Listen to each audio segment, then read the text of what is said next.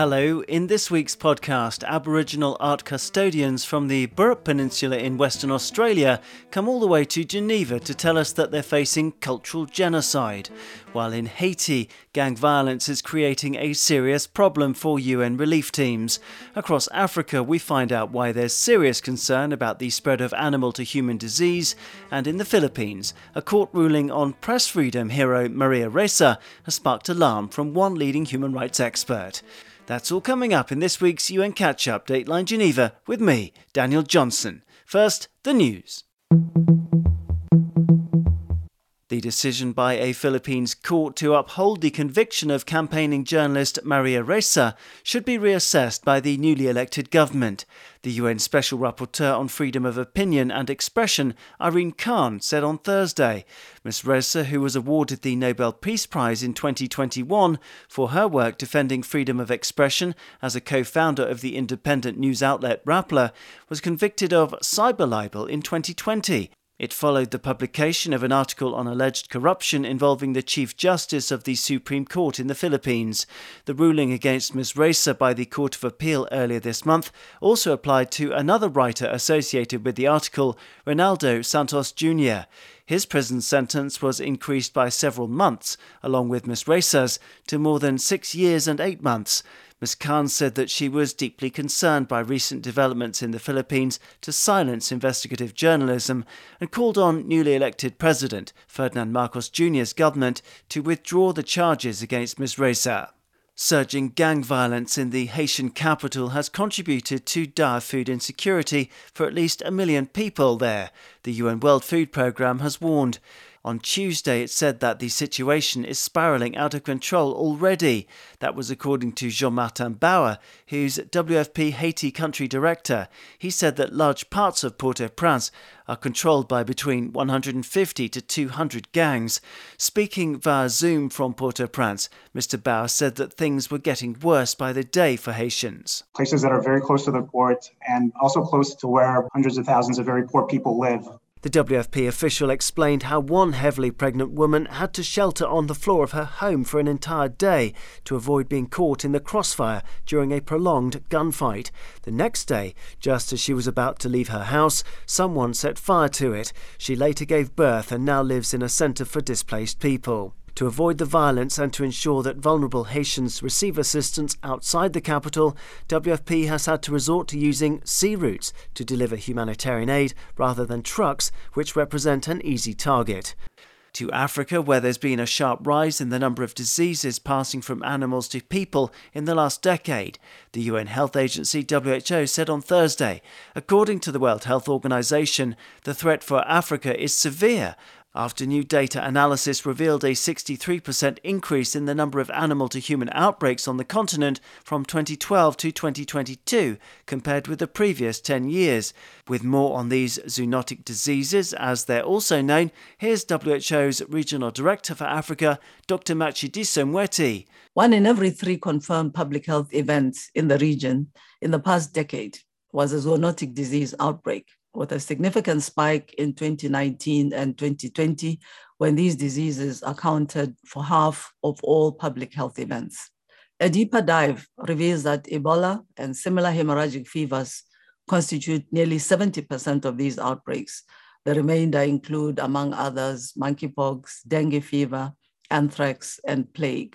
Rising urbanisation, which has encroached on natural habitats, is likely responsible for this increase in the animal-to-human disease spike, along with a growing demand for food, which has led to faster road, rail and air links from remote to built-up areas. To keep populations safe, Dr. Moeti urged greater cooperation among human, animal and environmental health experts working in collaboration with affected communities. Just as important are reliable surveillance and response measures, the WHO official insisted, so that medics can detect the diseases and quell any potential spread. The headlines there, and cultural genocide is a strong allegation, but that's exactly what Aboriginal Matachurian traditional custodian Raylene Cooper told me that her community is experiencing in the Burrup Peninsula of Western Australia. It's a place that's home to more than 1 million rock art engravings that are more than 70,000 years old. But it's also a place of industrial-scale mining, and that's why Raylene travelled halfway across the world to tell me her moving story in Geneva. Here she is now. Well, firstly, the country here is unbelievable in Switzerland and Geneva. However, we've come all the way from my homelands in Murujuga Burrup to come and convey a very important message. That message is to the UN pleading to intervene in our fight for our culture, our history, that we are suffering a long battle from government and industry who are pretty much destroying our sacred, significant Indigenous sites in Australia. Tell me about these Indigenous sites. How would you describe it? A stone sculpture on the landscape? What exactly is it? Yes, well, our main area of homeland that I'm speaking of is Murujuga, the Burrup Peninsula. It is a gallery of ancient rock art which is dated back to 70,000 years old. It features carved rock that was by our ancestors, and they still remain there today. They hold significant stories. They hold significant songlines. What does a songline mean? Sorry. So a songline is, so we have a picture that's carved into a rock. Those particular totems or pictures, I guess to put it simply, they hold the stories. So it is a storybook, basically. They also archive our lore. Lore meaning L-O-R-E. Your stories? Yes, and with that, the songlines travel all across our continent from the Burrup Peninsula to way over the eastern side of Australia, to the middle of Australia, the Uluru, and all up in the Kimberley area in Western Australia. So our songlines travel all the way through our continent. So you've come to Geneva, you've been speaking to the UN panel on Indigenous rights. What was your message to them? What is it exactly that you want? We're hoping that the UN are able to intervene because these ancient stories and songlines, they've been here for many, many years, evolutions in fact, and it is being destroyed by industry. Government and industry work hand in hand, and we feel that they are being influenced by the wealth of our industry and resource companies within our country. Western Australia in particular, where mining is rife right through Western Australia, and it is hurting our people, and the government need to take action and hear us. They haven't been listening. Can I just interrupt? Why is it hurting your people? It's not all about wealth. It's not all about destroying the land for resources. We need to start making changes within our country because this also not only affects us culturally in every which way, our ecological systems, our environmental, underground waters, our animals, our plants. These are a part of our dreaming stories and we hold them very dear to us. However, government are being influenced in a way where they need to start hearing our people's voices. You spoke about mining and I think that there are some 100 mining sites in Western Australia, particularly in the Burrup Peninsula where you're from. So you can understand that the scale of damage is perhaps vast. I know that UNESCO is thinking about giving it World Heritage Protected status, which would be great, and that would give you some positives. And also at the Human Rights Council, I don't know if you're aware, but the other day, one of the top rights experts appointed by the Council called on industry to respect due diligence in its dealings with anything. If it's prospecting for a new contract, it needs to respect due diligence. And perhaps that's what's been missing in the past. So can you see any positives from the international discussion happening at the moment with regard to Indigenous rights? We're always looking at the positives, and I do believe people are starting to listen and they're starting to hear because there's not been a lot of information out there regarding the destructiveness of resources, mining, and government approvals and decisions are being made without free and prior formal consent of all traditional custodians. And there's a big link missing and it's time of bringing people together. So I guess we're hoping for a positive move from the Australian government and industry. However, it's still a long way away. We're hoping with the UNESCO World Heritage nomination that Murujuga the Burrup Peninsula have been nominated for its unique and remarkable landscape and our Indigenous history.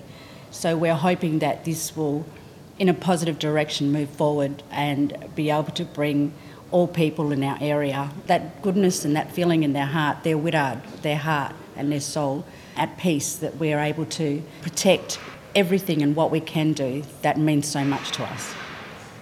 Do you think that the two cultures can coexist? Unfortunately, there have been statements being made by government regarding the industry and Indigenous history can coexist. At this point in Murrujuga, I can speak for, that time has passed and gone. However, as we have industry sitting right in the middle, smack bang, of our history and our ancient rock art. However, there's not so much that we can do now, but we're wanting to prevent further destruction and prevent furthermore resources on the country itself. So I guess this is the next step we're looking for in terms of speaking with government when we get back to Australia. And finally, you've used very strong words, cultural genocide. Yes. That's how you feel? Oh, certainly. Look, Australia is still a very young country, 200 plus years old. We're still unsettled from the colonialism. However, we're moving forward day by day and year by year, and we're coming closer. We're hoping with everything in our widard, our heart, that there is going to be an understanding. And people who don't understand, we need to start sharing our stories and our knowledge so that they understand and can see where we're coming from as cultural people and why. Because at the end of the day, they are now a part of our story. Everybody who walks the land, walks our Mother Earth, they are part of our stories and our histories. However, you have to remember our histories of genocide all over the world. It's time people start going, well, we haven't learnt, and we need to start moving forward and come together as a planet, as a people, as humanity, because there is no other planet from here. Massive thanks to Raelene Cooper for the interview and for the huge hug she gave me right afterwards. It doesn't happen often and it made my day. You can check it out on UN News' Twitter feed. We need more hugs, people. With that comforting thought, it's time for me to wrap things up. Thank you very much indeed for tuning in to find out about the UN's work. We'll be back the week after next, so I hope to catch you then. Bye-bye for now.